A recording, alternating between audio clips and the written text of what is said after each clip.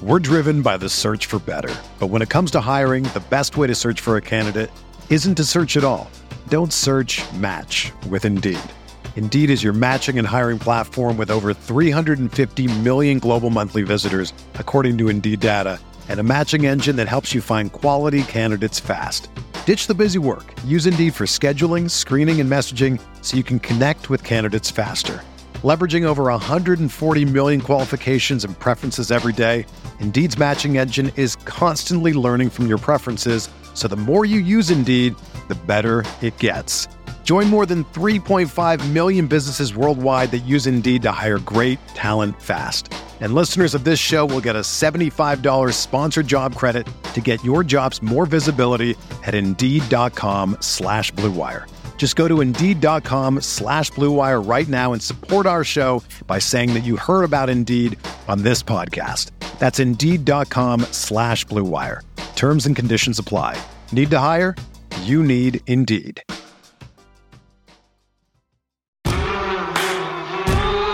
This is the Gator Nation Football Podcast with your hosts, Alan Williams and James DiVirgilio.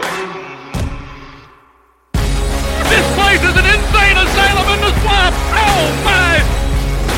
Now we know we're just a bunch of average stiffs. Scared money don't make money, you know? Welcome into the Gator Nation Football Podcast. I'm your host, James DiVirgilio, alongside Alan Williams and alongside Scott Stricklin. There are three of us in the studio today. It's great always to have you here, Alan, and it's extra great to have you here, Scott. Welcome back. Thanks, guys. Appreciate it. Yes. New logo. New logo. Yeah. But it's the same setup. Yeah, what do you in the studio. What do you think of the logo? Is it okay? It's a lot cleaner than your old logo. It is a lot cleaner. It is much cleaner than the old logo. Congrats, though. Yeah, we really wanted something that would look okay on merch and clothing. That was kind of the main idea. I have one question. Yes. So why is the F, I think I know, but the F is a different color. That's it's right. the orange. It's the Everything orange else is F. in the blue. Yeah. So I'm guessing F is for Florida. It is. But I didn't know if y'all are really just trying to emphasize the word football. So I was curious. I like that. No, I have a long stated love affair with the old orange block F that used to be on the field. So much so that I would put it back on the field is how much I love it. And so I couldn't use the block F, which was the original idea. We wanted to take a modern script and put the block F as that orange F, but obviously I do not have the rights to do that. So that was the idea. So that's like the closest homage I can come to that. To an homage to my favorite. But it's a very modern F, so you could have gone with another old F of some sort. I could have, but the problem was like there's that the block F is the block F, and when I kept doing that, I was like, yeah, but it takes an aesthetic step down. Yeah. And I would only do it for the block F that I know and love, which again, put it anywhere on the field, even if it's small, I would love it. I just wanted you to know I was paying attention. I know, good. and I love that about how you pay attention to seemingly everything. I don't know how you do it. As always, if you like this content, follow us on social media, sub to our film review on YouTube, and become a patron on Patreon, where you too can drop us a dono. Shout outs as usual to B Red, our producer, who's still in the off season, and Kari, the commissioner. Also, some special love to Trevor and Kelly, who I ran into in Gainesville this week while out and about eating dinner. Thanks for supporting the podcast. Thanks for listening. It's great to have you. It's great running into you guys weekly, too. Whenever you see Alan and I, go ahead and stop us and say hello. As always, you can discuss anything you want on the GNFP Sammy and the GNFP Java Discord channels. And finally, merch is available. You can get that. It's on the show links. Just check that out. If you don't like something, send me a message. We'll see if we can craft something up for you. All right, a few new patrons here. Small dono, brand new dono from Brad Southwell. Welcome aboard, Brad. Yeah. Level up from Marshall and Kathy Gallup. Longtime supporters. Thank you, guys. Large dono, new from Ann McQuinn. Thanks, Ann. Welcome aboard. And then some more level ups from Glenn Merritt, who did the Javon Curse Freak dono. 42 It's a nice there. little homage. Shout Throwing out back to the old school number, 42 at Florida. Level up from William Bars. Thank you, William. And then a Hundo Bomb. Whoa, I need the Hundo Bomb button back from out here. Rob Copenhaver. Boo, boo, boo, boo. Nice work, Rob. Way to send that. Rob is actually friends with some people I know. Monica and Greg down there in St. Pete, Tampa area. And Rob, thanks so much for your support and just in general. The Hundo Bomb. Thanks for that. Yeah, I haven't had one of those in a while. Still sitting on the throne is James Ridge. It's been a minute. He has been leading us here for quite some time. And Alan, send us through the Donut Legends. Let's do it. Barry Jenkins, Guy Templeson, Cooper and Kylie Craig, Jason Walker, the big homie, Little Peyton, Constantine 00, Alexander Leventhal, Diego Rivera, Bill Hood, James Newton, Nathan Jeter, Stash Me, Bobby Boucher, Frank Marsalisi, Mike Wechter, Tim Kane, Nicholas Isaac, Mike, Mark Jackson, Tim Hondrick, James Truitt, Gus O'Leary, Brad Wilson, Mark Mitchell, Chris Folsom, Dr. Matthew Galloway, Jamie Galliano, Aaron Jeter, Jason Landry, Michael Reeves, Jason Johnson, Zach Sparks, Mark Rubenstein, Tyler Rummery, Craig Scarrato, Alan Horn, Sydney Singleton, and Kristen Moody. Quite a distinguished list there. Thank you. Thanks to each and every one of you. And yes, Scott, thanks for being here. And let me just say congrats on the titles that have come in recently. It was a fun spring for the Gators. I think that was probably the first men's golf match I watched. Huh. We caught the end of it, saw them winning. That was fun. Yeah, it was a great little event. I wish I was like college golf. Who knew? But I guess everything gets broadcast these days. Well, the match play format we experienced we don't play it hardly at all during the regular season, but the SEC last 3 rounds are match play and then the NCAA. And it is as compelling as any sporting event that you have. And it just so happened that we had some unbelievable matches, the Vandy match in the SEC championship to win that. And then the semifinal against FSU was, a great comeback victory. Mm-hmm. And then obviously the national championship against Georgia Tech. So that was fun. And then Mouse Holloway continues to be Mouse Holloway. Yeah. Women are second in the outdoor, men are first. And it's a great way to wrap up the spring sports season, the 22-23 athletic year, and had 3 other teams that finished national runner-up, the women's track I mentioned, right, and then gymnastics and baseball. So a lot of success there. Yeah, I know I really appreciate this, and I think I've grown in this appreciation over the years of kind of Gator athletics and how proficient and prolific like almost every single program is. So we have a question here from Mark Mitchell. Wants to know, how do you balance your time and attention as a AD with, there's this outsized attention on football and basketball, but we have all these other sports that are, prolific and doing so well. So how do you think about that? They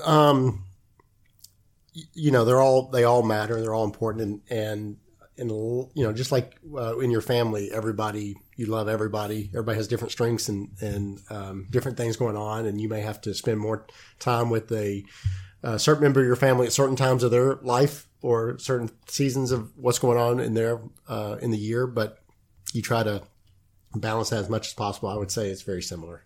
We have 21 sports, over 500 student athletes that compete for the Gators. And,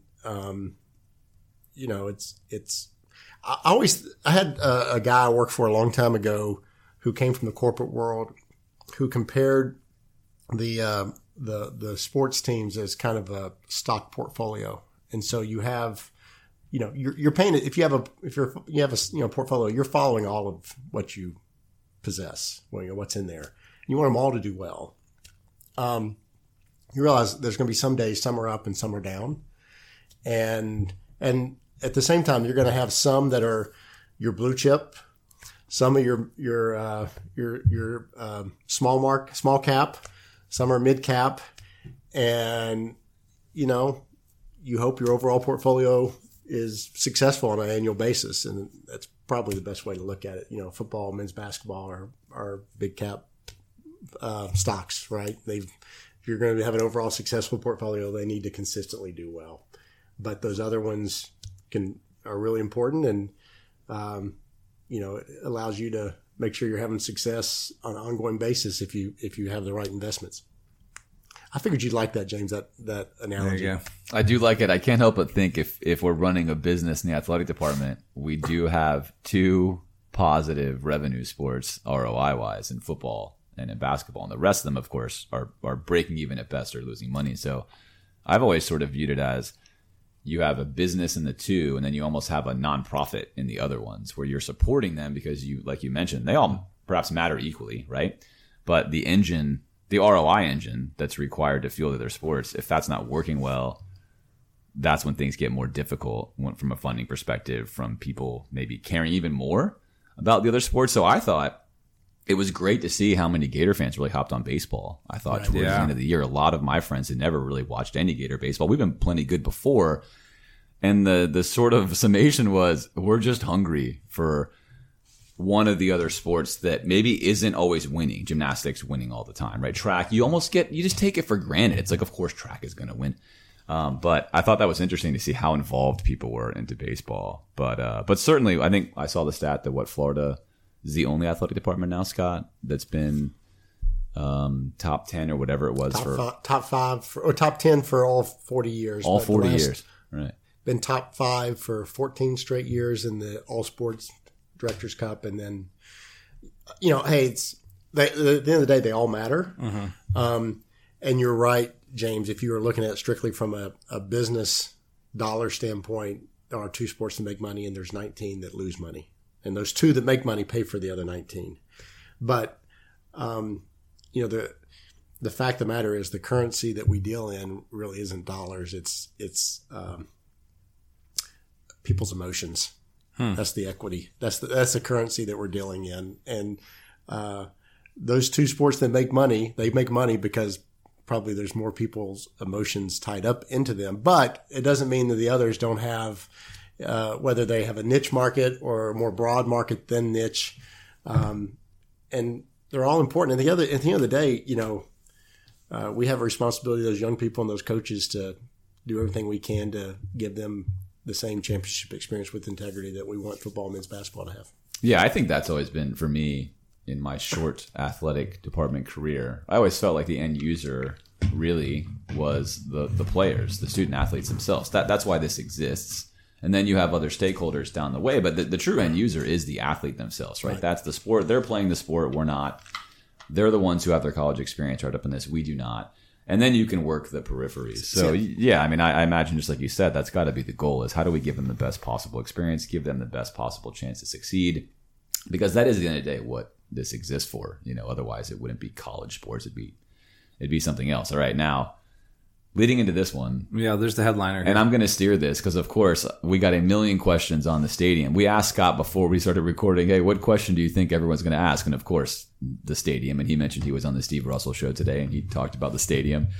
I had texted you from L.A. when I was at Dodger Stadium and said, hey, they did a phenomenal place with this stadium. It retained seemingly all of its old school charm and character while also being updated, while also not changing dimensional lines or moving you further away or whatever. Great venue. And I know that we all care about the Swamp greatly. I know everyone has their own opinions. I know that I certainly am like sky high on atmosphere.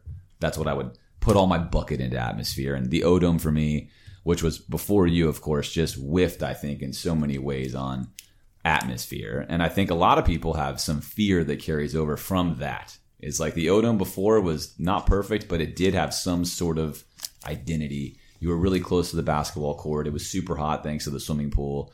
You just had this sort of weird vibe in there. And I think things got bigger and more spread apart. And now, the Bull Gators, they're never in their seats because they're in the club area, and it just doesn't feel intimate.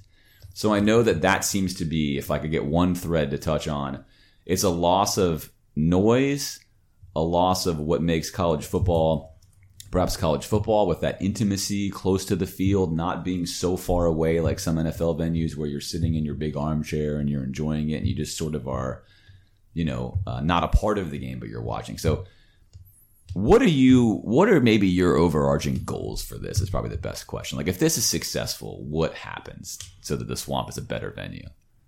It's interesting you bring up Dodger Stadium because they did a phenomenal job, as did Fenway Park, of taking an old, and you've heard me say this, an iconic facility and updating it, modernizing it without losing what's unique and special about it. So that would be my goal. And ironically, there's a lady named Janet Marie Smith who was kind of the impetus behind Camden Yards, which was the first retro ballpark in the early 90s, late 80s, early 90s, who then worked for the Braves for a little bit when they did Turner Field, and then took the lead on the Fenway Park renovation, and she now works for the Dodgers and has just completed the Dodger Stadium renovation. She has been our consultant up to this point on the studies we've done, and we'll probably continue to utilize her. Janet Marie and I both went to the same high school, so that's how I know her. But we were not in the same time, but we have a connection. She's really good in that space, and but I reached out to her because I think that's really important. How can you take something that needs help? I think we would all agree there's a lot of opportunities to improve what the swamp provides from an experience standpoint. When I say experience, I'm not talking about necessarily while you're sitting in your seat. I'm talking about everything from walking up, tailgating, entering the stadium, the concourse, getting your food, restrooms, whatever. And yes, it does include the seating bowl. But how can you take what's really special? And I say this as someone who had a love affair with the swamp before I ever came to the University of Florida, because we came to work in the University of Florida because I had been here and experienced what a game is like. And I thought it was my favorite stadium in the SEC. The fans are so close to the field, both from a linear standpoint, meaning there's not a lot of room on the sidelines from the stands to the field. And then the seats seem to go straight up, right? They're not like set back like you have at some stadiums. There's a rake steepness that make it feel daunting and gives an energy to it. So how do you retain all of that and at the same time update and modernize? So I don't know the answer to how we're going to accomplish it. We've done a lot of studies, and there's a lot, as you can imagine.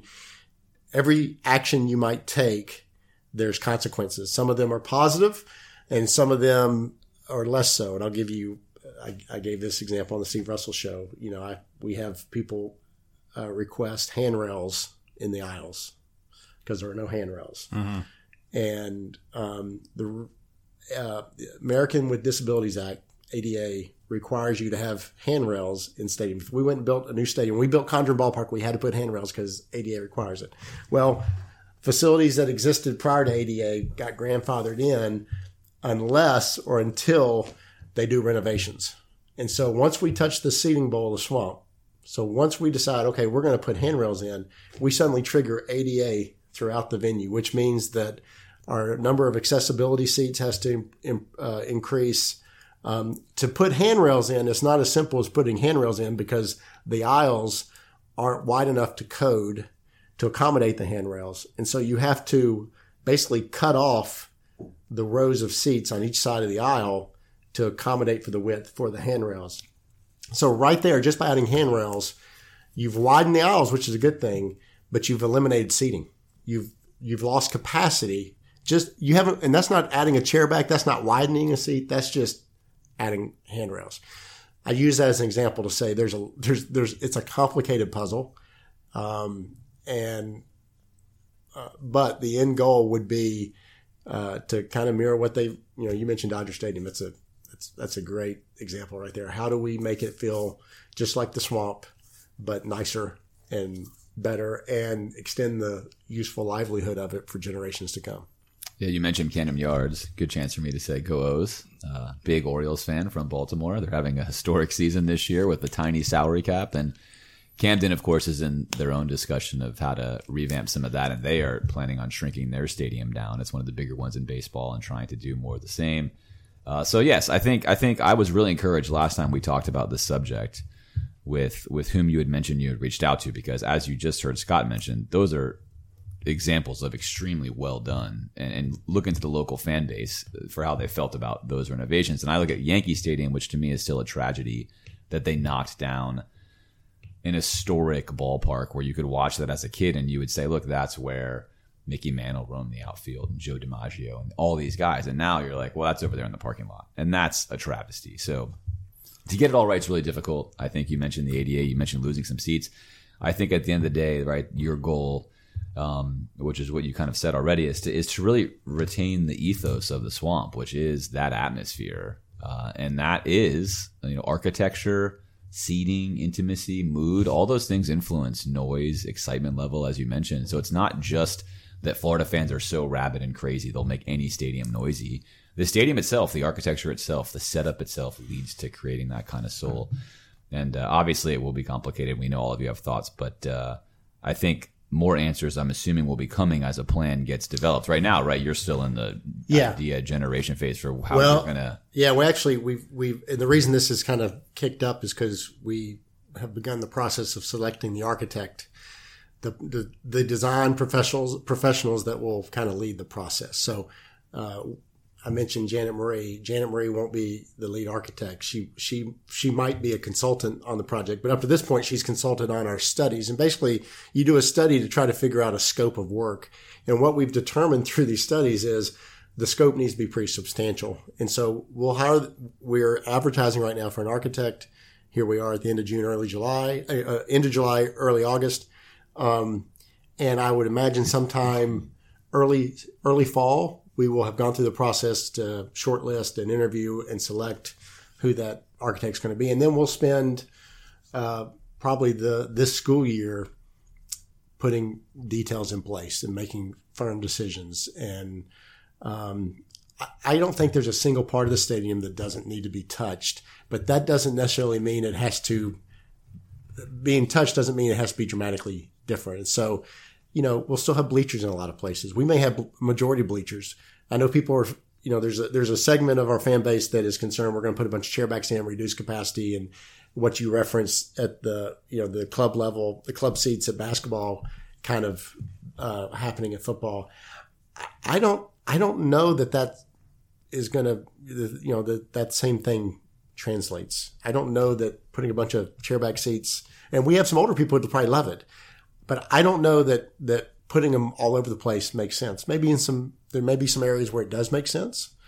There may be some standing room areas we don't currently have that we can build out that would, if we do lose seat count because of handrails that and code, maybe you can create some standing room areas that help supplement and create some crowd capacity. But entry gates, we don't have enough, and they're not big enough. We don't have enough concession point of sales. We went to Lambeau Field last fall. That's another great example. Even though Lambeau is about 30 years younger than the Swamp. Keep that in mind. Wow. They have 78,000 seats. This is fascinating. 78,000 seats, and they have 1,000 concession point of sales. 78,000 seats, 1,000 point of sales for concessions. Swamp has 88,000 seats. We have 200 point of sales for concessions. And your concession count and your restroom count need to be tied together. You guys can probably figure out why, but there's a biological reason why that's connected. That's great. But we need to add better restrooms, bigger concessions, make it more easy to move around the concourse space so people can not waste a quarter of their game standing in line for something. We have 180,000 square feet of office space currently in Ben Hill Griffin Stadium. Part of that's used by the UAA. Part of that's used by the university. At some point, we're probably going to need to convert some of those office square footage into fan areas on game day, to widen concourses, to do all the things I mentioned with concessions and everything. New video board, new sound systems, new lighting. I think there's some premium space, some things we can do with our existing premium spaces. I know there's some things with our current existing premium spaces we can improve. But also, can we create some new premium spaces and different price points, allow different people to experience different things. I don't think we're going to be able to do all this in one off season. I think it's probably going to be a phased approach. The intent is if we have to do it over multiple off seasons, we would keep playing games in Gainesville. I think that's really important. It's important for our football team. It's important for our fans. It's really important for the city of Gainesville and North Central Florida. So that's a lot. And we can dig into any of that y'all want to go deeper into, but that's it's going to be the most comprehensive, significant facility project in the history of Gator athletics, and maybe among the most in all of college athletics. Wow. Well, I appreciate you just giving that example of the complicated nature of what we're doing. And it matters because the swamp matters. Like when you have an iconic building, you have a stewardship of that place. Right? If you just had a run-of-the-mill stadium, it wouldn't matter. You could do whatever you want to it. People wouldn't care. Just make it nicer would be the goal. But, you know, I've been going to games now, you know, since I was in college, made it to most of them. And on one hand, I'm fearful of like doing anything, right? If you do anything to change this place, is it going to change the core nature of it? But at the same time, I'm 6'2". If I sit down, it's tight. And I think that's true for everybody who, you know, experiences the swamp, is that kind of both end of it. And I probably have spent less than $150 in concessions in those 20-something years because I don't want to miss anything in the game. And the price point is often not what I want. But often it's more, though, I don't want to miss the time. And so that's a real thing. Is like you have somebody like me who's been to every game and barely spent any money. That's something you want to address as well. So I appreciate you highlighting all those things and the complicated nature of that. And I think it's encouraging for me if I just put on my fan hat here to say, hear you talk about your desire to keep the spirit of the swamp alive, if we can say something as corny as that. Yeah, and there's a lot of internal needs as well. We used the Disney Gator room, which is a big room that was part of the Hebner Stadium, the Hebner Center that's in the stadium where the football offices were, part of that renovation when Coach Meyer was here. And we use that on game day as our the hub for recruiting student athletes. And then to get recruiting those recruits from the Gator room into their seats, we have to go out into the main concourse and fight, you know, the mass of humanity and get down their seats. There's not a real convenient path to get them there. Or we take them through a really old stairwell and pop them out at ground level, but it's not a great path. We need a new recruiting room set up, right? Basically. And so that's a long-winded way to say there's a lot of areas like that. We don't have a kitchen. This is crazy. We have 2 kitchens in Condren Ballpark, a brand new ballpark. We have 2 kitchens. So all the food that fans eat at Condren Ballpark is being produced on site. And, I think people are really, really happy with the product there. We don't have a single kitchen in the football stadium. We have to cook it off site and bring everything in, which the quality is not as good. So simple things like a commissary on site. And again, fans don't care about that, but it affects them in a roundabout way. And so there's a lot of, I guess that would be infrastructure type things that you would add to the list in addition to all the other things I mentioned earlier.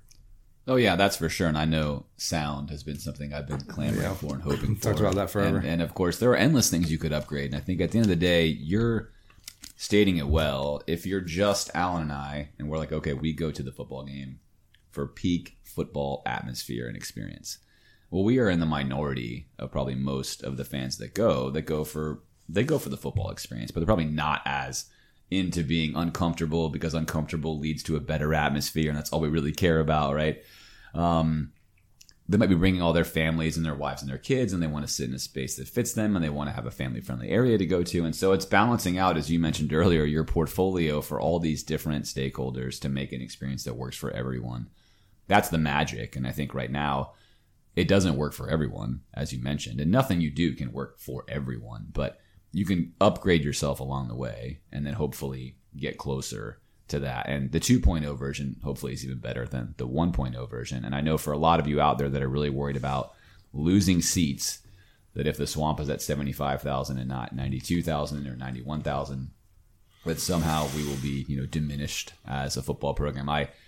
I hear those ideas and those frustrations. And obviously, I think what Scott mentioned is if you change the seating bowl at all, there's already going to be a reduction in seats. So unless you go up, I was going to say the answer is the answer is to build more structure to compensate for that. And so we're not opposed to. I mean, I wouldn't be opposed to that.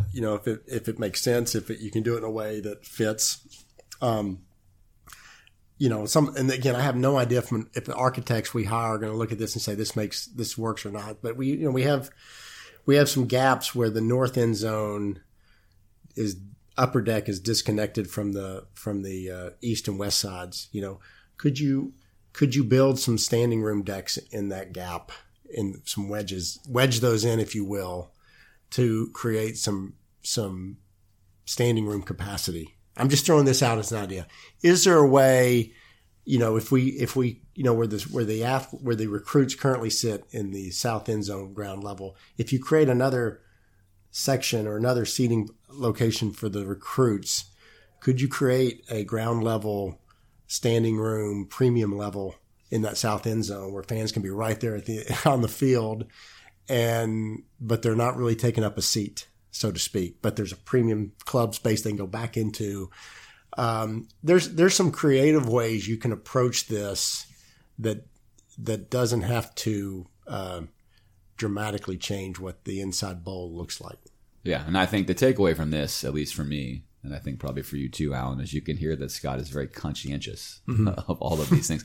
There's one thing I know about you, Scott, it's that you're very conscientious. You take all these different thoughts in. And I think just you loving the Swamp before is important. You could be an athletic director who's here, has their own ideas and envisions a totally modern setup and wants a Jerry world, and that's just what you want to do. And of course, there's other stakeholders you'd have conversations with. But I think it's clear that if any one of us were in your shoes, there's a million compromises that have to be made. And it's not an easy gig, but that obviously you are, I think, on the same page of those of us that love the Swamp and want to retain that ethos of it. That's certainly, I think, where you are as you steward the process. And we're thankful for you investing time and efforts to do so, for sure. Well, I appreciate it. It's that's the intention. This is going to be, I'm anxious to get the process started, select the architect, and really get, roll up our sleeves and get after it. And then, I don't know. There's some hesitation in my voice because I don't know exactly where we're going to end up. Mm-hmm. But at some point, I've been through enough facility projects, none quite this scope, but I know at some point something's going to click in this process, and there's going to be something that we can be really excited about, and then I'm going to be fired up to come and share it with everybody. And I'm looking forward to that day. Me too. All right, let me switch gears and talk to you about the other hot topic in Gator Nation, which is schedule. So, this year is the last year of the old model. We're in a kind of a, I guess, still feeling it out process for the future. But I have to say, when I looked at the 2024 schedule, I think I audibly gasped. One, just the variety of opponents, but also when I started to look, I was like, I think this might be the hardest college football schedule I've ever seen. And maybe that is less surprising in future years. But for right now, I couldn't quite believe the slate of games. I mean, that when you throw Miami on there, UCF, which is now a Power 5 school, and the kind of murderer's row of SEC opponents you're going to face, I was both excited as a fan and thinking, oh man, that is a tall task for the 2024 team. They better get ready. So I guess my question is, when you saw that thing come together, what was your reaction to it? Well, the non-conference schedule was put together with a different SEC schedule in mind. Yeah. And,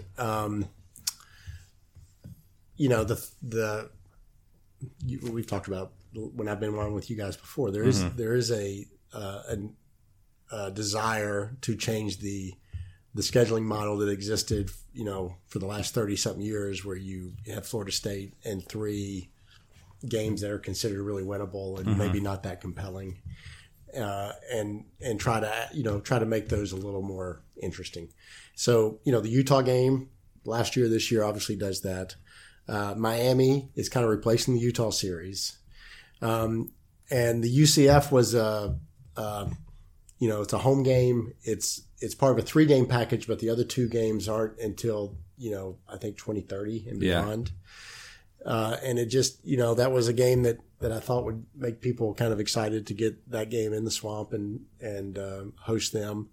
And then, Texas No U joins. So that was in place, and then Texas No U joins, and the SEC model shifts. What I would tell you is that I think we have a really challenge. It'll be a very compelling, interesting schedule. I think the University of Florida and you never know where we're going to be on any given process. And I love the direction Billy's going and how he's building. But University of Florida should have a football program that could handle a challenging schedule. Yeah, is the way I would put that. And then I would tell you that every SEC school probably looked at their 8-game schedule for 24 and may not have gasped as hard as you did, but had a similar reaction. Sure, because it's going to be real exciting, and this is only the 8-game version, right? So just think about these conversations between 8 and 9 games. It's going to this is going to really be a great experience and a way to kind of step into the 16-team league with this 8-game schedule. But it's going to create a lot of really compelling matchups, and the opportunity for us to have a home schedule where we open with Miami, we also have UCF, and then you're playing. I'm trying off the top of my head. We got Texas A&M, I think Ole Miss, and I'm leaving. Is it Kentucky? I'm blending the two in my head right now between. And we actually have a fourth. Yeah. We have a fourth because Georgia's our road game that year. So there's a fourth game. We should probably. I'm not trying to be disrespectful, and I just off the top of my head. No, it's okay. But it's another really compelling SEC matchup, is my recollection. So Mississippi State, maybe. No, I think it's not LSU. We go to LSU. We go to Texas. Could tell us. It's A&M.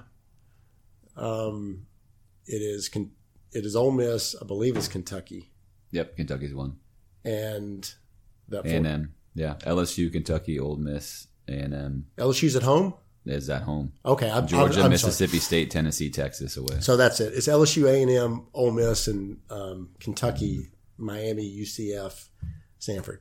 That's a heck of a home schedule, right? And it's what we've been talking about. How do we make the games that people want to come to the Swamp and get next 90,000 of their closest Gator friends and cheer on the team. So I think it's great. I think it's good for college football, and like I said, the University of Florida should embrace those kind of schedules.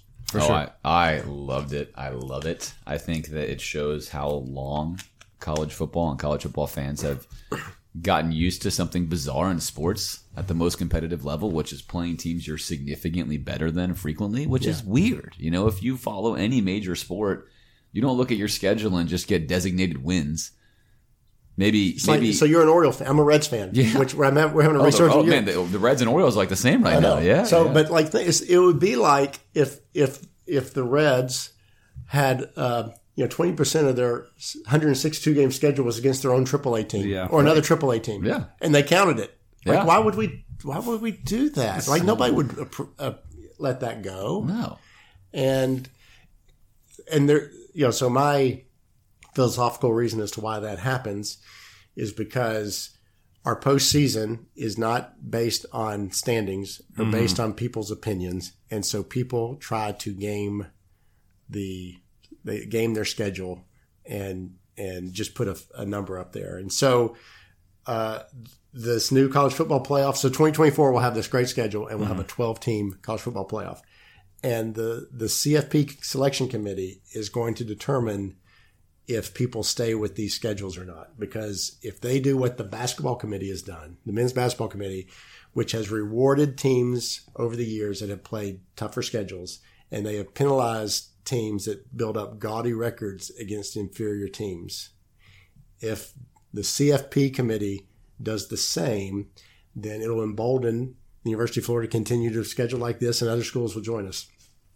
If they do the opposite, we'll have to look at changing our model and our strategy for the non-conference game. So really, the CFP selection committee is going to determine what regular season schedules look like going forward based on how they start selecting that 12-team playoff, in my opinion.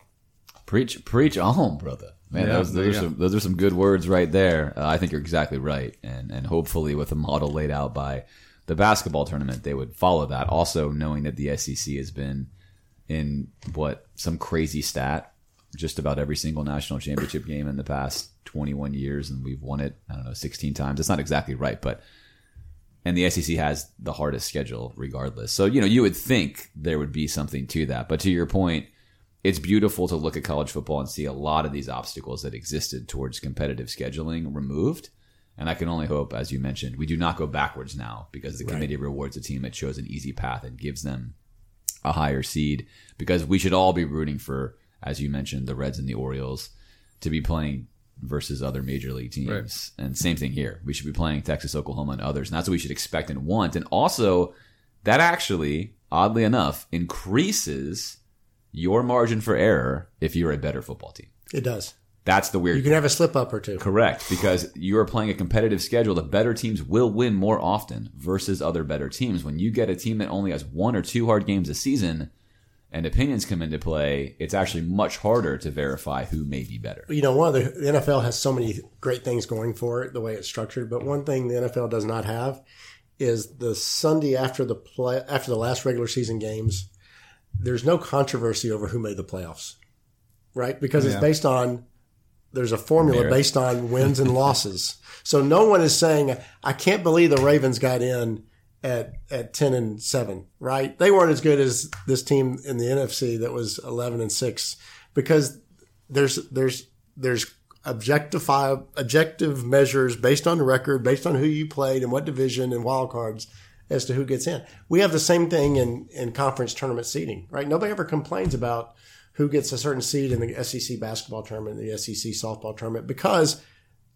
it's obvious based on the standings, this is how it should be. We don't get that at the NCAA or at the national level because there's so many teams and we can't. That would be the ideal. That would be the best. I have this crazy idea that we should treat the CFP like the Champions League in soccer. So Premier League is going to get their top 4 teams in the Champions League, right, James? That's I got that right? That's right. So all you have to do, if you finish in the top 4 of the Premier League, you know you're going to be in the Champions League, right? It's a big deal, yeah. What if the SEC were guaranteed, and this is going to drive people crazy, but four playoff spots?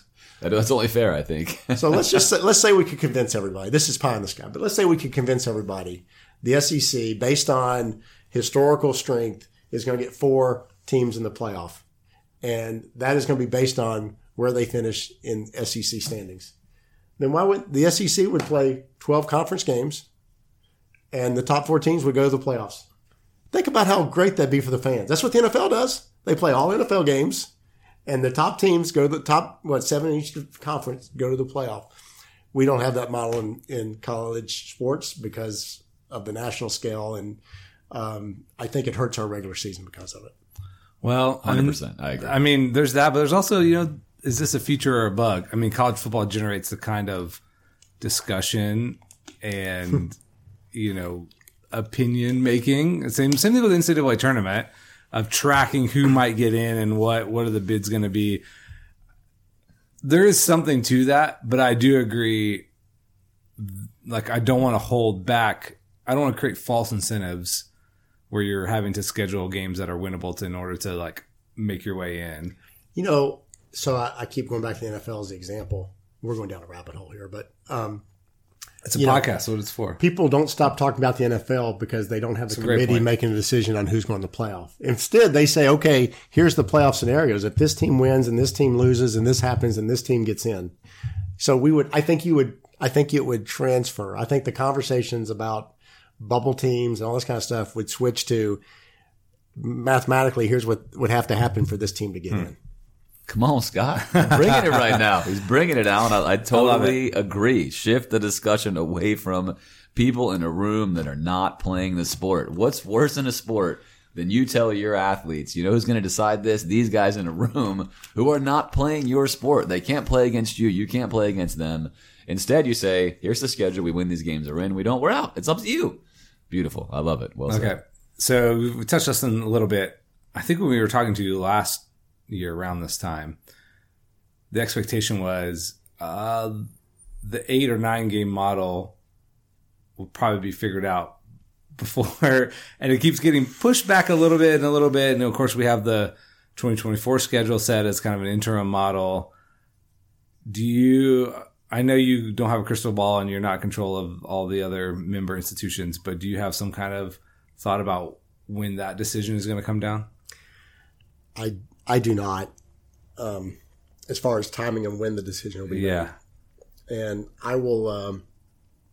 I have always been a proponent of 9 for the same reasons the conversation we just had. Yeah. I think more competition against better teams is better for the sport, in this case for the league, for the SEC. And it's not just in football. I believe that across the board. I wish we played more conference games in basketball. I wish we played more conference games in softball and baseball and everything else, women's basketball. But we don't do that because we're gaming this postseason system, just being honest.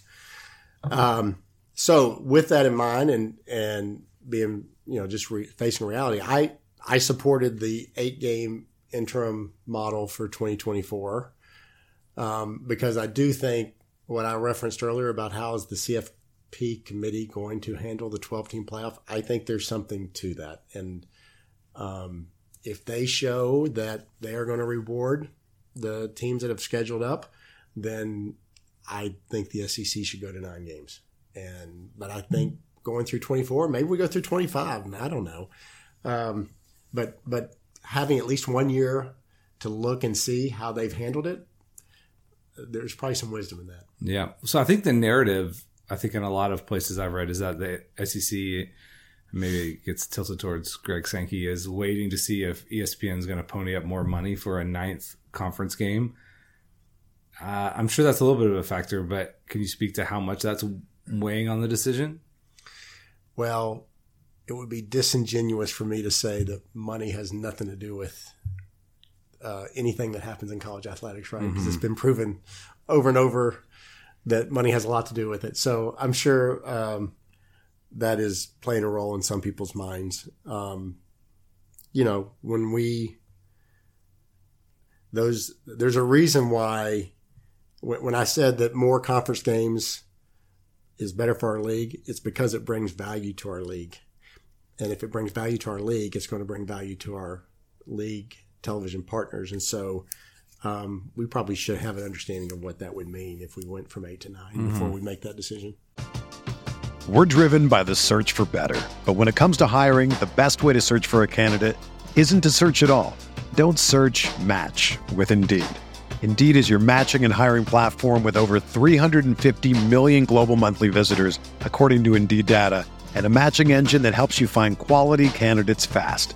Ditch the busy work. Use Indeed for scheduling, screening, and messaging so you can connect with candidates faster.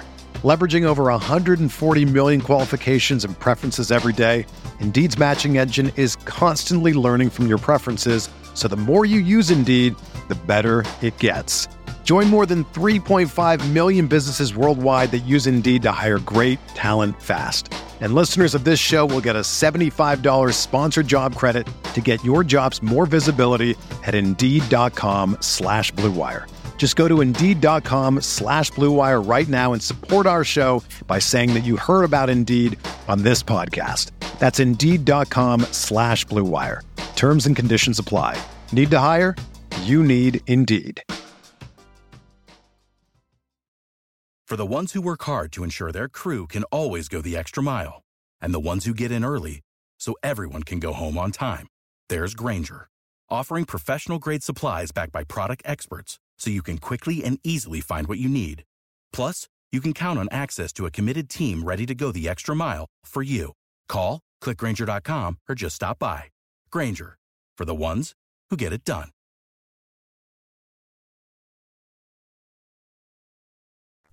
Yeah, I think all that makes sense, too. I like how you unpacked the reality of, and you were on the college football playoff committee, of there is no certainty with what they may do. And if you're stewarding University of Florida's football program, you have to be aware of the fact that your job is to put your coaches and your players in the best chance to win. And you can't just blindly send it and say, well, 9 objectively makes the most sense. And it is the optimal, as you mentioned already, result. But we're dealing with humans in a world that doesn't have a fixed rule set. So allowing yourself to see how it plays out in the real world, I think, as you mentioned, does make sense. There is wisdom there. And I don't think the fans are getting shortchanged in the interim because, as we saw from the announcement of the 24 schedule, there's already a lot of compelling matchups. And, what the 9-game model would give us that the 8-game won't is it would help ensure that those secondary rivalries continue annually. And it really doesn't affect us because we're not going to. We didn't come out the right way in some of those conversations related to Tennessee or Auburn, some of those schools that we would consider secondary rivalries, even LSU, if we go to the 9-game model based on what has been discussed. But, there's some, if we stay at 8 for a year or two more, then some of those games that everybody considers, I say everybody, a lot of people consider to be kind of holy grail type games like Alabama, Tennessee, or Auburn, Georgia, those would go away. The counter to that is they'd probably be replaced with other really good games like Auburn, Florida, or like Georgia, Alabama, or Tennessee, Auburn, which is, again, what's going to make our league really good now that Texas and OU have, they just add 2 more really good matchups for everybody to cycle through. Yeah, we had that conversation where I am obviously, my love for Tennessee is no longer secret. I love that rivalry. I love everything about that game. And I was like, Scott, please don't do it to me. I can't lose the Florida-Tennessee game. I can't do it. I need it. And obviously, different generations of fans have that version of that game. And I saw recently a write-up on a national article that mentioned that Florida-Tennessee was the best game that came out of the scheduling changes in the 90s because it wasn't a game before. It wasn't. And that was true. You had Phil Fulmer and you had Steve Spurrier, and that was an incredible timing was everything, right? And now with Tennessee being back, which I just think it's good for college football. Just like I think it's good for Florida when Florida's really good. I think it's good for college football. That's a program where if it's right, it's good for everyone, and playing them is great for a lot of reasons. But I will say this, and we talked about this and landed on this.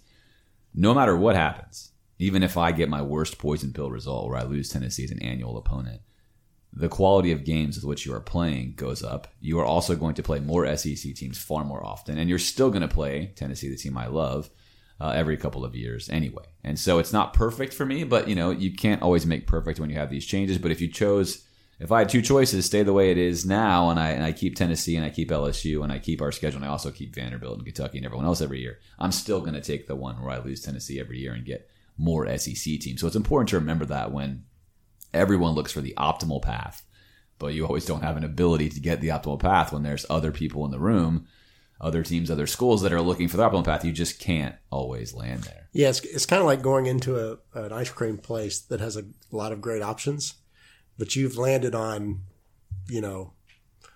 cookies and cream, and you just love the cookies and cream, and you're bypassing all the other options because that's all they have. And the day you walk in there and they're out of cookies and cream and you have to try something else, you're going to find something else you really like because they have all these other great options, right? So yeah, that's well said. Before the 92 expansion, as you've referenced, Tennessee and Florida did not have a history of playing very often, but Florida and Auburn did. Tennessee and Auburn had a history of playing, but Auburn and LSU did not. And so what came of that is suddenly Tennessee and Florida started playing and had this great rivalry. And then LSU and Auburn, who had never played hardly, all of a sudden they play every year, and they've created some great games through the years, right? So I wouldn't call it one of the great match.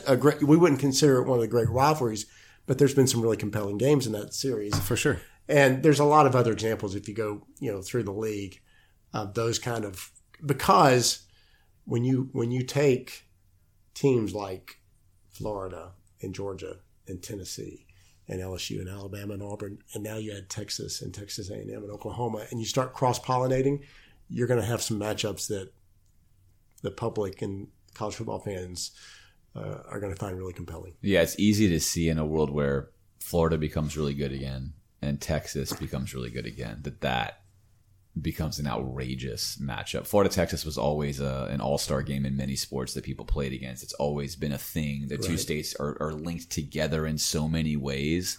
And yeah, it's not hard to see that, down the road, whenever they play, how often they play, becoming a major mark. 2 of the 3 biggest states in the country represented by the flagship universities of those 2 states. So I would think not just in football that we will see, softball, volleyball, men's basketball, baseball. You'll see a lot of great matchups, across the SEC competition with us and the Longhorns. Yeah, it's going to be great. Let's talk briefly about NAL. We spent a lot of time on this last time. Some of the dust has settled, of course. A lot of the answers are still, it's complicated, it's tricky, but we spoke with you at length, and you talked a lot about the importance of legislation for this at some point in time to go somewhere, right? It always ends with, well, in reality, there has to be some legislation somewhere. We're stuck with something. We can't just do these things.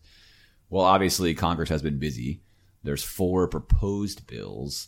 Any thoughts on perhaps where this is going? Are we getting closer to a world of uniformity, if you will, enforceable rules, something that looks like a structure, or is that maybe still further away than maybe it feels?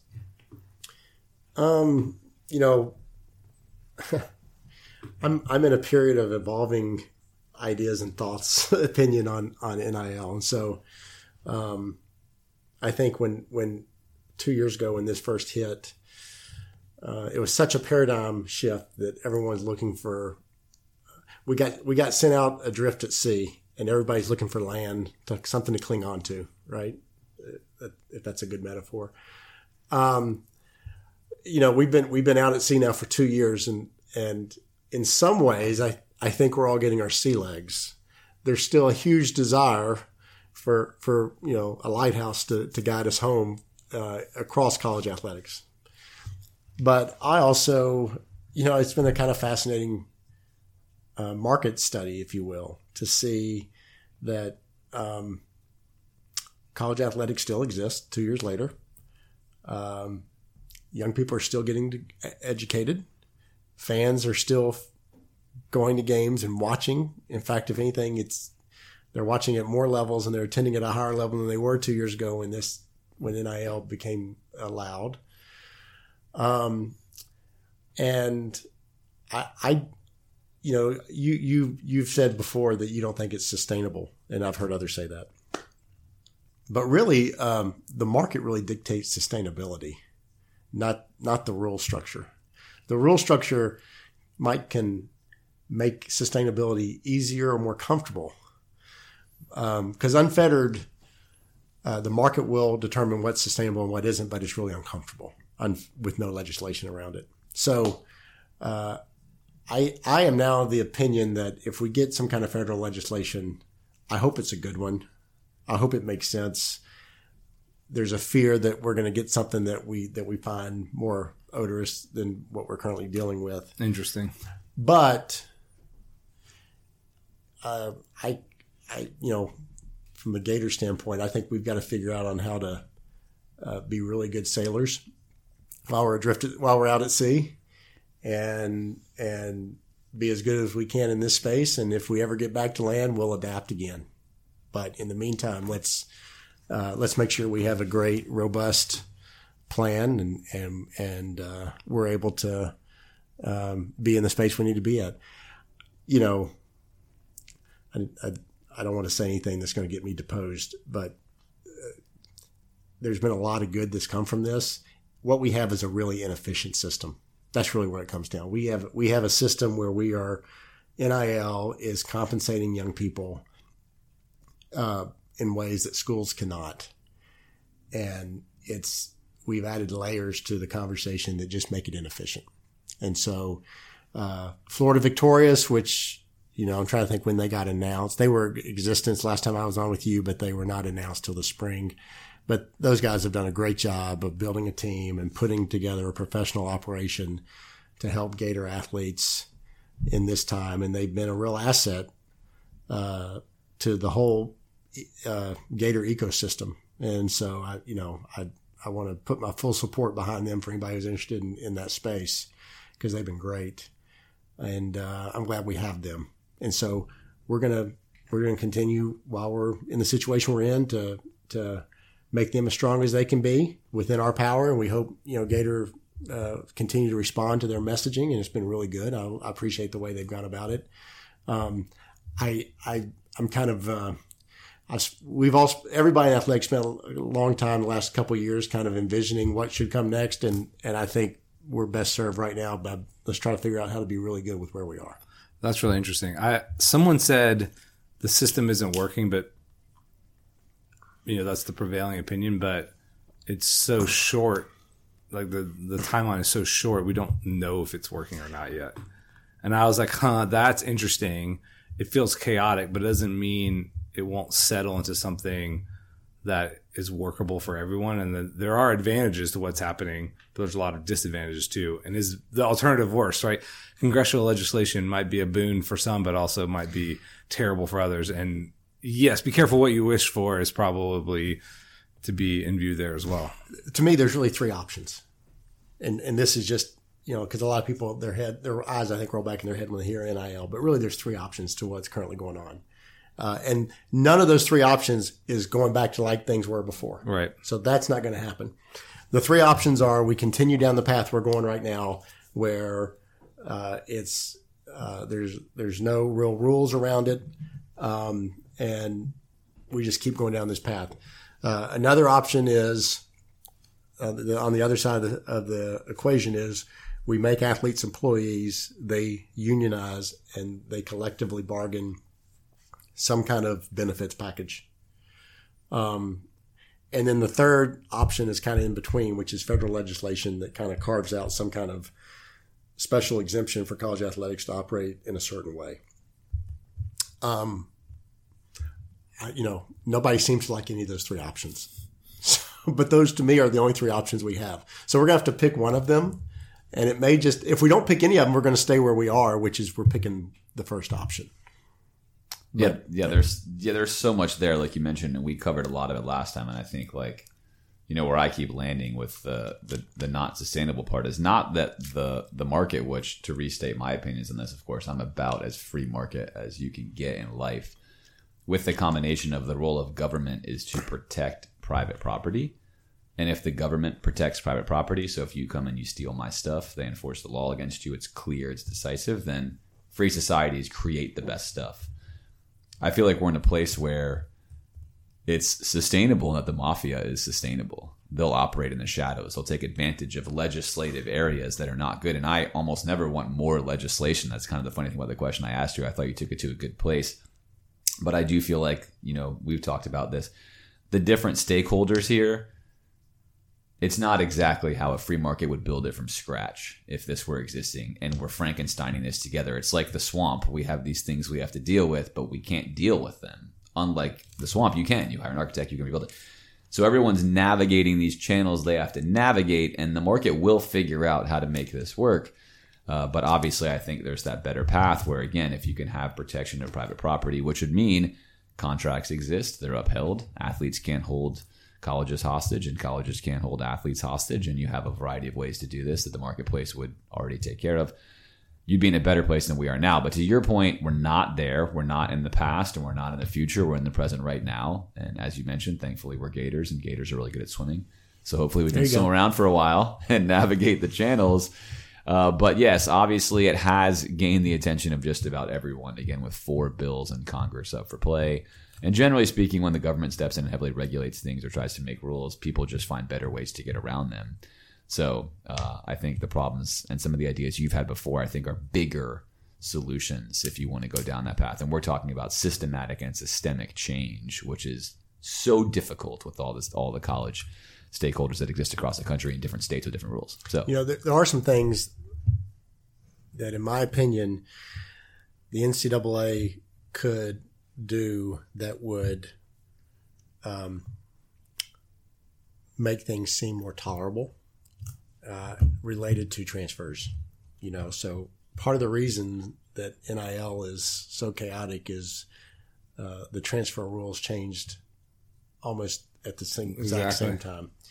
So could we, we have, in my opinion, there are really broad transfer window opportunities currently. Could those periods be tightened up, and could a little more structure be placed around those? Not to take away freedom of movement, but to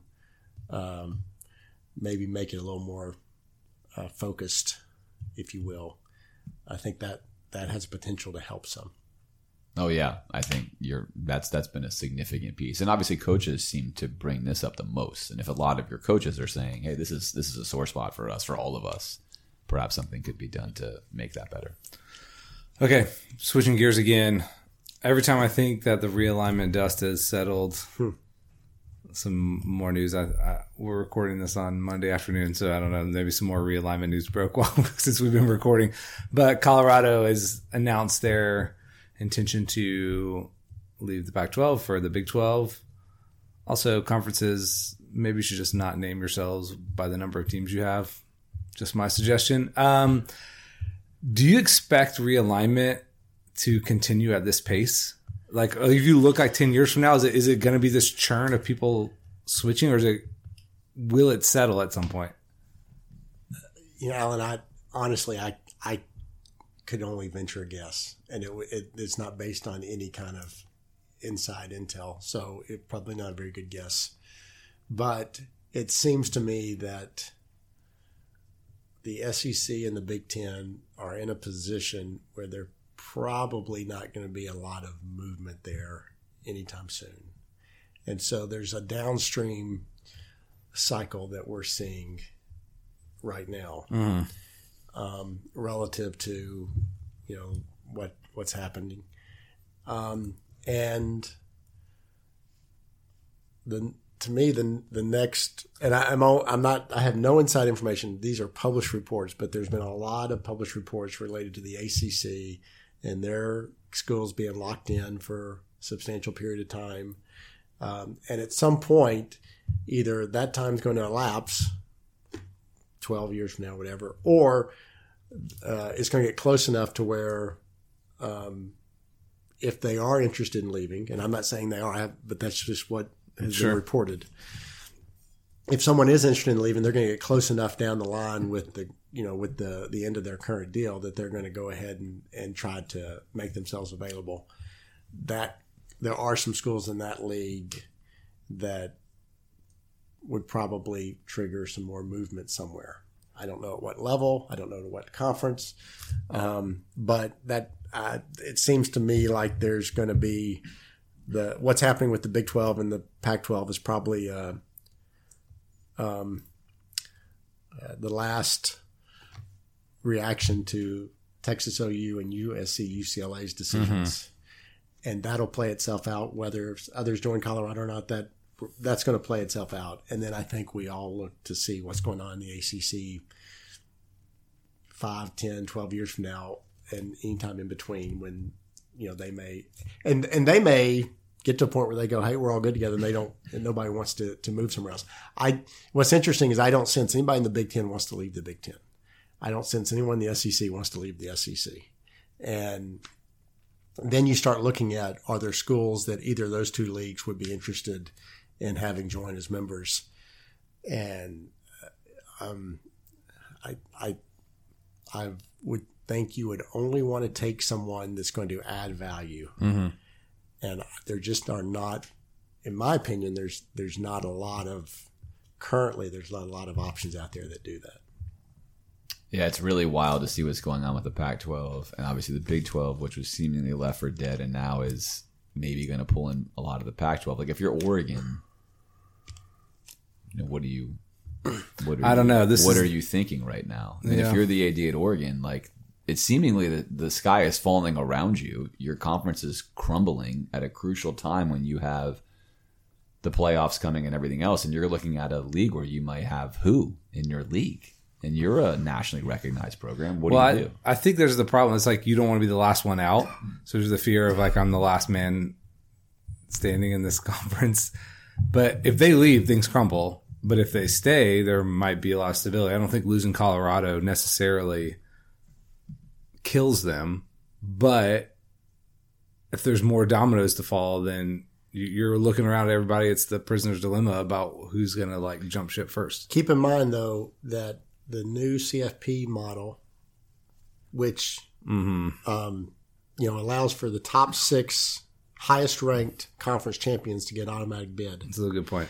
So if the Pac-12 stays together with 9 schools,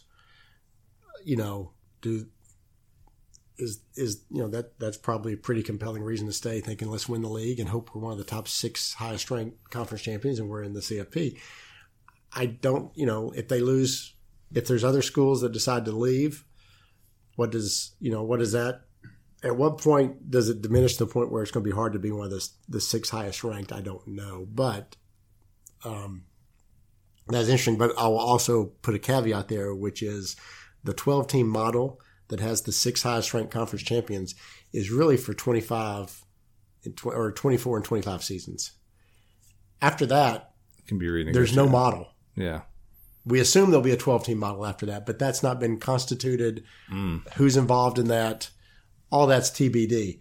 If you assume that it continues with what's going to happen in 24 and in 25, at least gives you a path to think, even if we're in a smaller league that's been diminished some, we still have a path to get a playoff. Fascinating. Yeah, perhaps with a lot less TV revenue, which seems to be a big reason why people want to move in and about the cabin. But hey, Florida State, I think, potentially was accused of staying in the ACC for a long time in the BCS era because they had an easy path to the championship. So they wouldn't be the first to do it. All right, let's talk about evaluating coaches, perhaps my favorite subject. And you kind of already touched on this just a little bit earlier. But obviously you're here now in the midst of 2 huge hires, Golden and Napier. Both of them have, I think, safe to say, significant uptick momentum in talent acquisition and recruiting right now, right? Both for different reasons. Golden having to seemingly rebuild an entire basketball team in the offseason, which he did very well. Number 1 rated transfer class. Napier now trending in our tier, our top tier. He's like tier 1.5, chance to be tier 1 in recruiting, which we have as one of our 3-legged stools of the 3-year test. A lot of reasons to be positive in the talent part, which is the most important part. I think we agree here at the pod for. So when you're looking, in this scenario in year 2 and you're examining and evaluating, obviously you have a contract there, but is it sort of like a feel thing? I want to see what the style looks like during the year. Is it a quantitative thing? You have to hit this many wins. I mean, how do you just sort of give the green light, yellow light, red light as you're checking in measuring on progress towards these coaches towards the goal? Most of what you're looking at really has nothing to do with what happens on the court or on the field or track or whatever. It's how are they leading? How are they assembling people around them, whether it's staff or whether it's recruits? How are they? How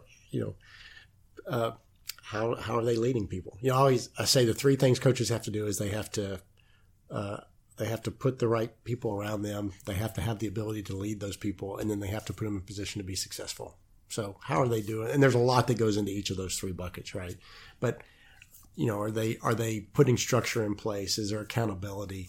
Is a healthy culture being developed? How does he or her? How are they treating the people they're leading or the people they're working with? How are they representing? Is what they're doing look like it can be A, successful, and B, sustainable? And so that's that. I don't have like an AI checklist for what that is, but it's you pay attention to just what's going on in the program, and you pay attention to how the players on the team are responding. You can tell when someone's responding positively to leadership and when there's a disconnect. You can tell when you can walk into you can be around a team and you can tell when there's accountability and structure in place versus when that's lacking. So you try to pay attention to all that stuff, and then eventually you go out and you're going to have all that's going to manifest itself with wins and losses at some point. But you can win some games without having all that other stuff, but the sustainability piece sometimes is a challenge. And so, I see a lot of real positive. Obviously, I'm still real excited about both of those 2 guys and the rest of our coaches. I've said this, I think when I was with you guys last year, that Todd and Billy both have a lot of the traits that coaches that have had a lot of success at Florida have, both from how they go about what they do, the kind of people they are, how they treat others. And I feel like there's there's a lot of upside there on both of them. And the more cycles they have a chance to go through, I think both of them are kind of improvement freaks that they're going to assess, evaluate, adjust, and repeat. Assess, evaluate, adjust, repeat.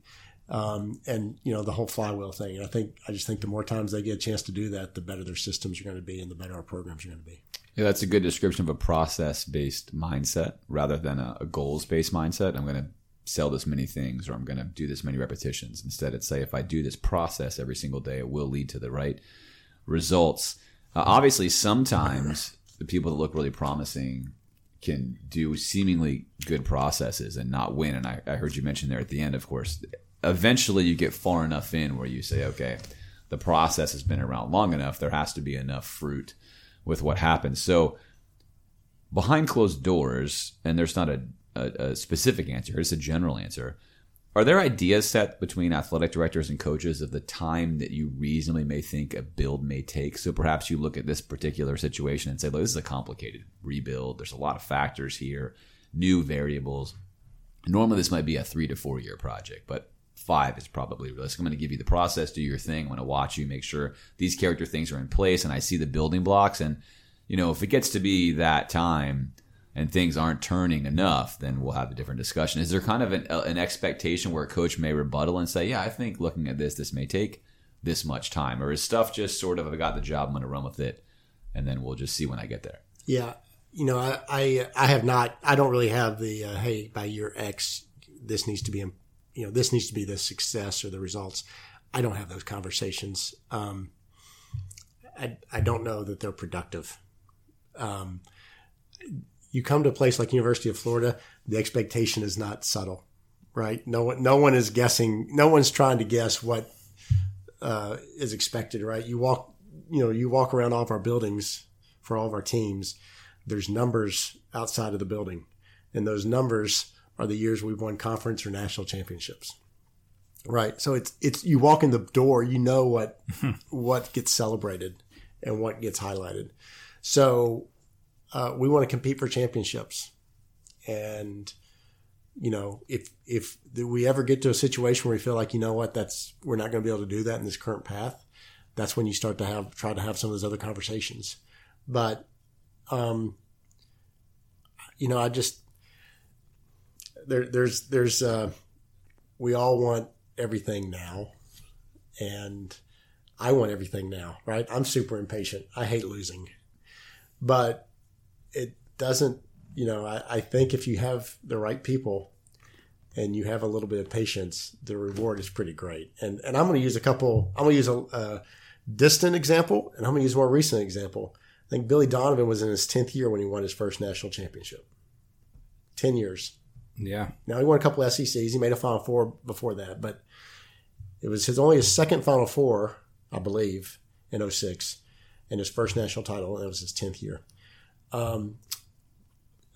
Brian Shelton, who just stepped down as our men's tennis coach to go coach his son, Gator great Ben, was in his 9th year when he won his national title for the Gators. And I think he was in his 7th year when he won the SEC for his first time with Florida. J.C. Deacon, we just talked about men's golf earlier. This is year 8, first time to win the SEC, first time to win the national title. And really, I think this is his first year that we even gotten to the match play, which is top 8 at the Nationals since JC's been here. But in both of those situations, you saw how they're the kind of people they were, right? They fit. They treat everybody the right way. They recruited talented kids. It took a while to kind of build things in place. And JC had a group that was really talented a few years ago, and they underachieved a little bit, he would probably agree with. And a lot of it had to do with team building and culture. And he brought back went out and recruited another incredibly talented group of guys. And that's the group that just hoisted the trophy. So he learned, he got better as a coach, right? That's another thing we forget, that coaches aren't necessarily on a static path. They're dynamic creatures as well. And, they will tell you, the good ones, that, when they were in the building process, they got better during that time. And so if you've got the right person, you believe, and you see a lot of things in place, they're gonna make some mistakes along the way, and sometimes you've got to let them make the mistakes because they're going to be so much better on the other side of the mistakes. And then you've got something that you couldn't go out in the open market and find. You've got a really coach who fits your place, who knows your program, who's built a culture, who's made the mistakes and gotten better. And that, to me, that's worth going through that process with. Yeah, a lot of good thoughts there. No, that's a great vision for program and culture and team building. I think, yes, everything tends to be zero sum in sports. Like, one team is going to win the championship and everyone is not. And, Giannis from the Bucks was talking about this, and he got some both acclaim and criticism talking about, essentially boils down, not everything can be a failure. Like, it's not a failure if you're learning and growing from it. Only one team is going to win the championship. And yes, at a place like Florida, the expectations are clear as success. And athletics are win or lose. It is binary. But yes, are you seeing things along the way that are pointing you towards something that is significant and could be long? I love what you said about successful and sustainable. And there are programs, I think, that have had success but not been sustained. That's equally as hard to do. Yeah, I think that the tying thread there is, I'm on the board for the Cade, and the Cade talks a lot about inventivity. And when I get to do my other podcast, I get to interview a ton of innovators who do all kinds of cool stuff. And the key to all these storylines is, as an evaluator, right, you can see if someone is innovating, learning from their mistakes, or if the same things are happening again and again and again. And that is when I think you've hit a wall. So to use baseball as an example again, because baseball's been talked about a lot today, the minor league system in baseball is difficult and challenging and at times brutal. It's really, really good crucible for evaluating talent because you have to rise from single A, double A, triple A. And sometimes you go to the bigs and you're not quite ready. You get sent back down. But the guys who keep on growing and learning, I can't hit this pitch. They targeted me here. They exploited my weakness. Eventually, if they're talented enough, get it. And even the best scouting departments sometimes miss on a guy because you just don't know if a guy is going to eventually get to a point where he just maybe can't innovate further anymore in that field. And that's the beauty of human development in general. And coaches are doing the same thing along the way. And, we say this a lot in the podcast. I love a 3-year test. And generally it's like, well, hey, you still have to wait 3 years. You can't wait 1 year. You can't wait 1.5 years. There's a lot of things that are happening and you have to just hopefully not see the same main issues if you've seen them keep recurring, because then you start to say, well, wait a minute, this is interesting. Or significant decay, like things are getting worse, not better. Or things fall apart. Correct. And so, yeah, I think you mentioned a lot of all those things that are great. I love process-based, I think, growth in life. I think that's the way to go almost entirely. I think you get better results, and you don't know when, to your point. You can't control it. In sports, for sure, where one bounce of a ball can change your entire outcome. You don't know when. But eventually you see consistency, as you mentioned, across teamwork, across your organization, across how your team plays. And that, I think, obviously, as you mentioned, is the goal that you're doing as a leader in everything you're doing internally in the UAA, as well as with your teams. And, that's a good mindset. It's a great mindset. All right. A couple quick questions to close here. This is from, I don't know his real name, Dangineer. Yeah, he's a frequent contributor on the GNFP. Sammy. Well, I don't know. I've never said that little seems like tag. Danger with an engineer combined. Yeah, or maybe his name is Dan. The orange and blue game. Why aren't we wearing jerseys that are, orange versus blue? We had blue versus white this year.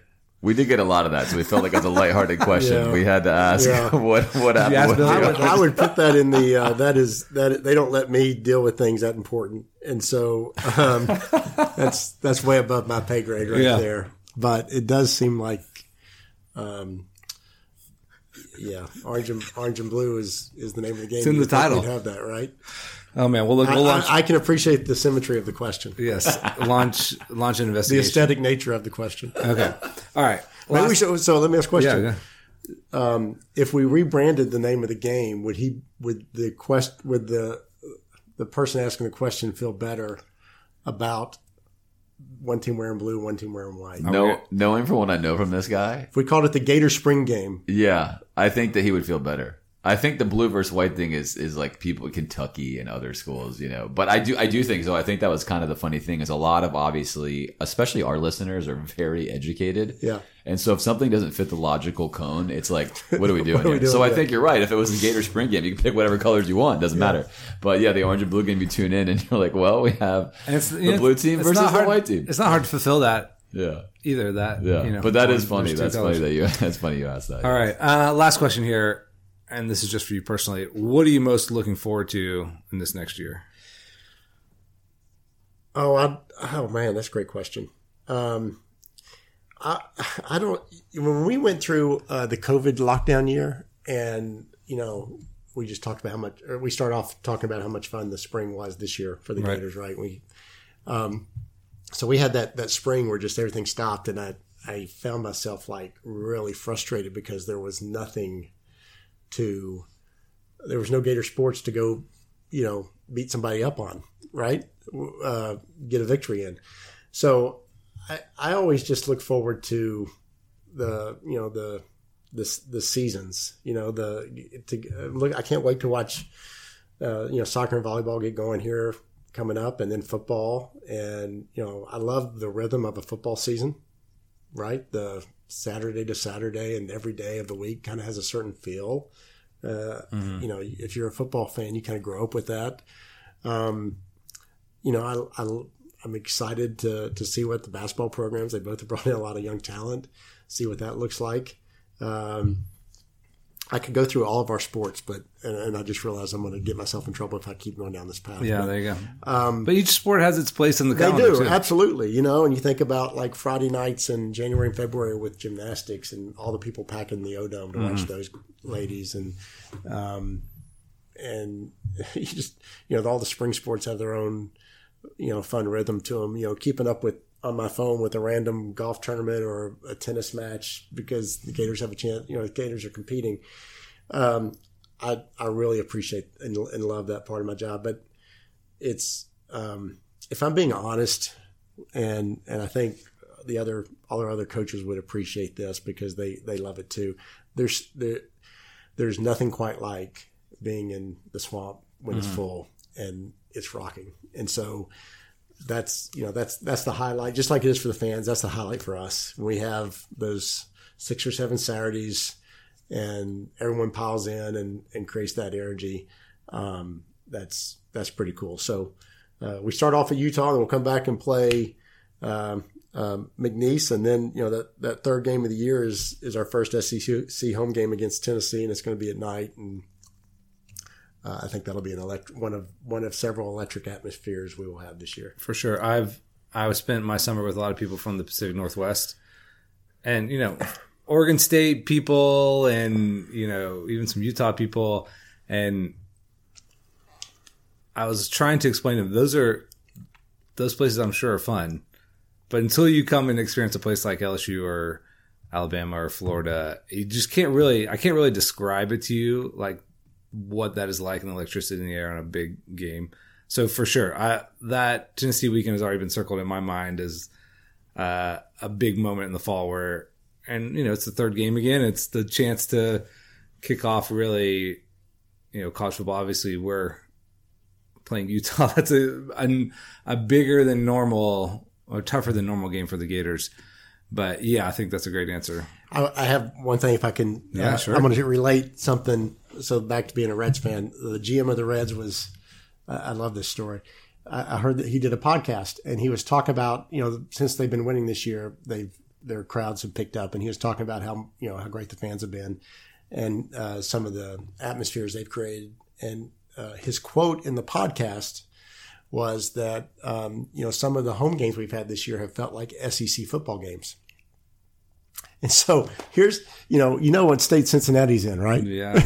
and what geographic footprint, what conference would be affiliated with that geographic footprint. And not only that, right next door to where the Reds play is where the Bengals play.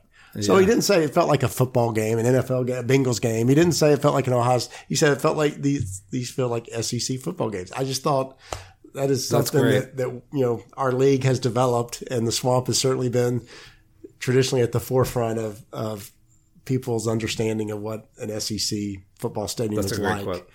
And so we Gator fans look forward to you guys helping to continue that reputation, and let's create some noise this fall. No, I love that. That's too good. And I, for one, would love to see, obviously, the Swamp and the O-Dome, back at their full level of ferocity. I think a lot of people are sleeping on Florida right now in some of those regards. We will return, and when we do, I hope we bring the Thunder. As always, Scott, thanks so much for being with us.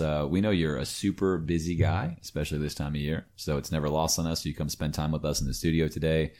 Very thankful for that. And as I said, every time you've been on, every time we talk with you, the more time we spend with you, it's just great as a 2-time Gator alum to have you helming the ship, all your answers, full of just candor.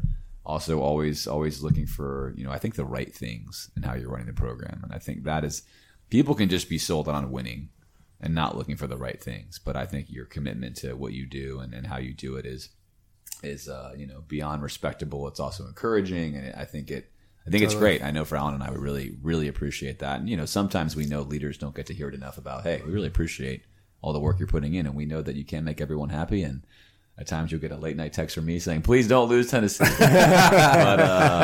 but super, super thankful for you being at the helm and spending time with us and our listeners here. It means a lot. Well, I appreciate it. And just so your listeners know, I one of my fall routines is I go on morning or lunchtime runs, depending on my calendar. And that's when I get my podcasts that I listen to. And you guys are in the rotation, so I appreciate the job you guys do. I don't think you can hear me when I'm talking to you while I'm on my run, disagreeing with something you might have said. It doesn't happen very often. But that's great. I do appreciate you guys have done a great job building a following. And you're, while I may not always agree with everything you say, you're measured, you're respectful, you're reasoned, and you're obviously very passionate about college football and in particular and the Gators specifically. So appreciate the opportunity and hope we can do it again sometime. Yes. Thanks so much, Scott Stricklin. And we'll see you guys in a couple of weeks as we get you ready for the football season. It's here. Can't believe it. Yep. See you then.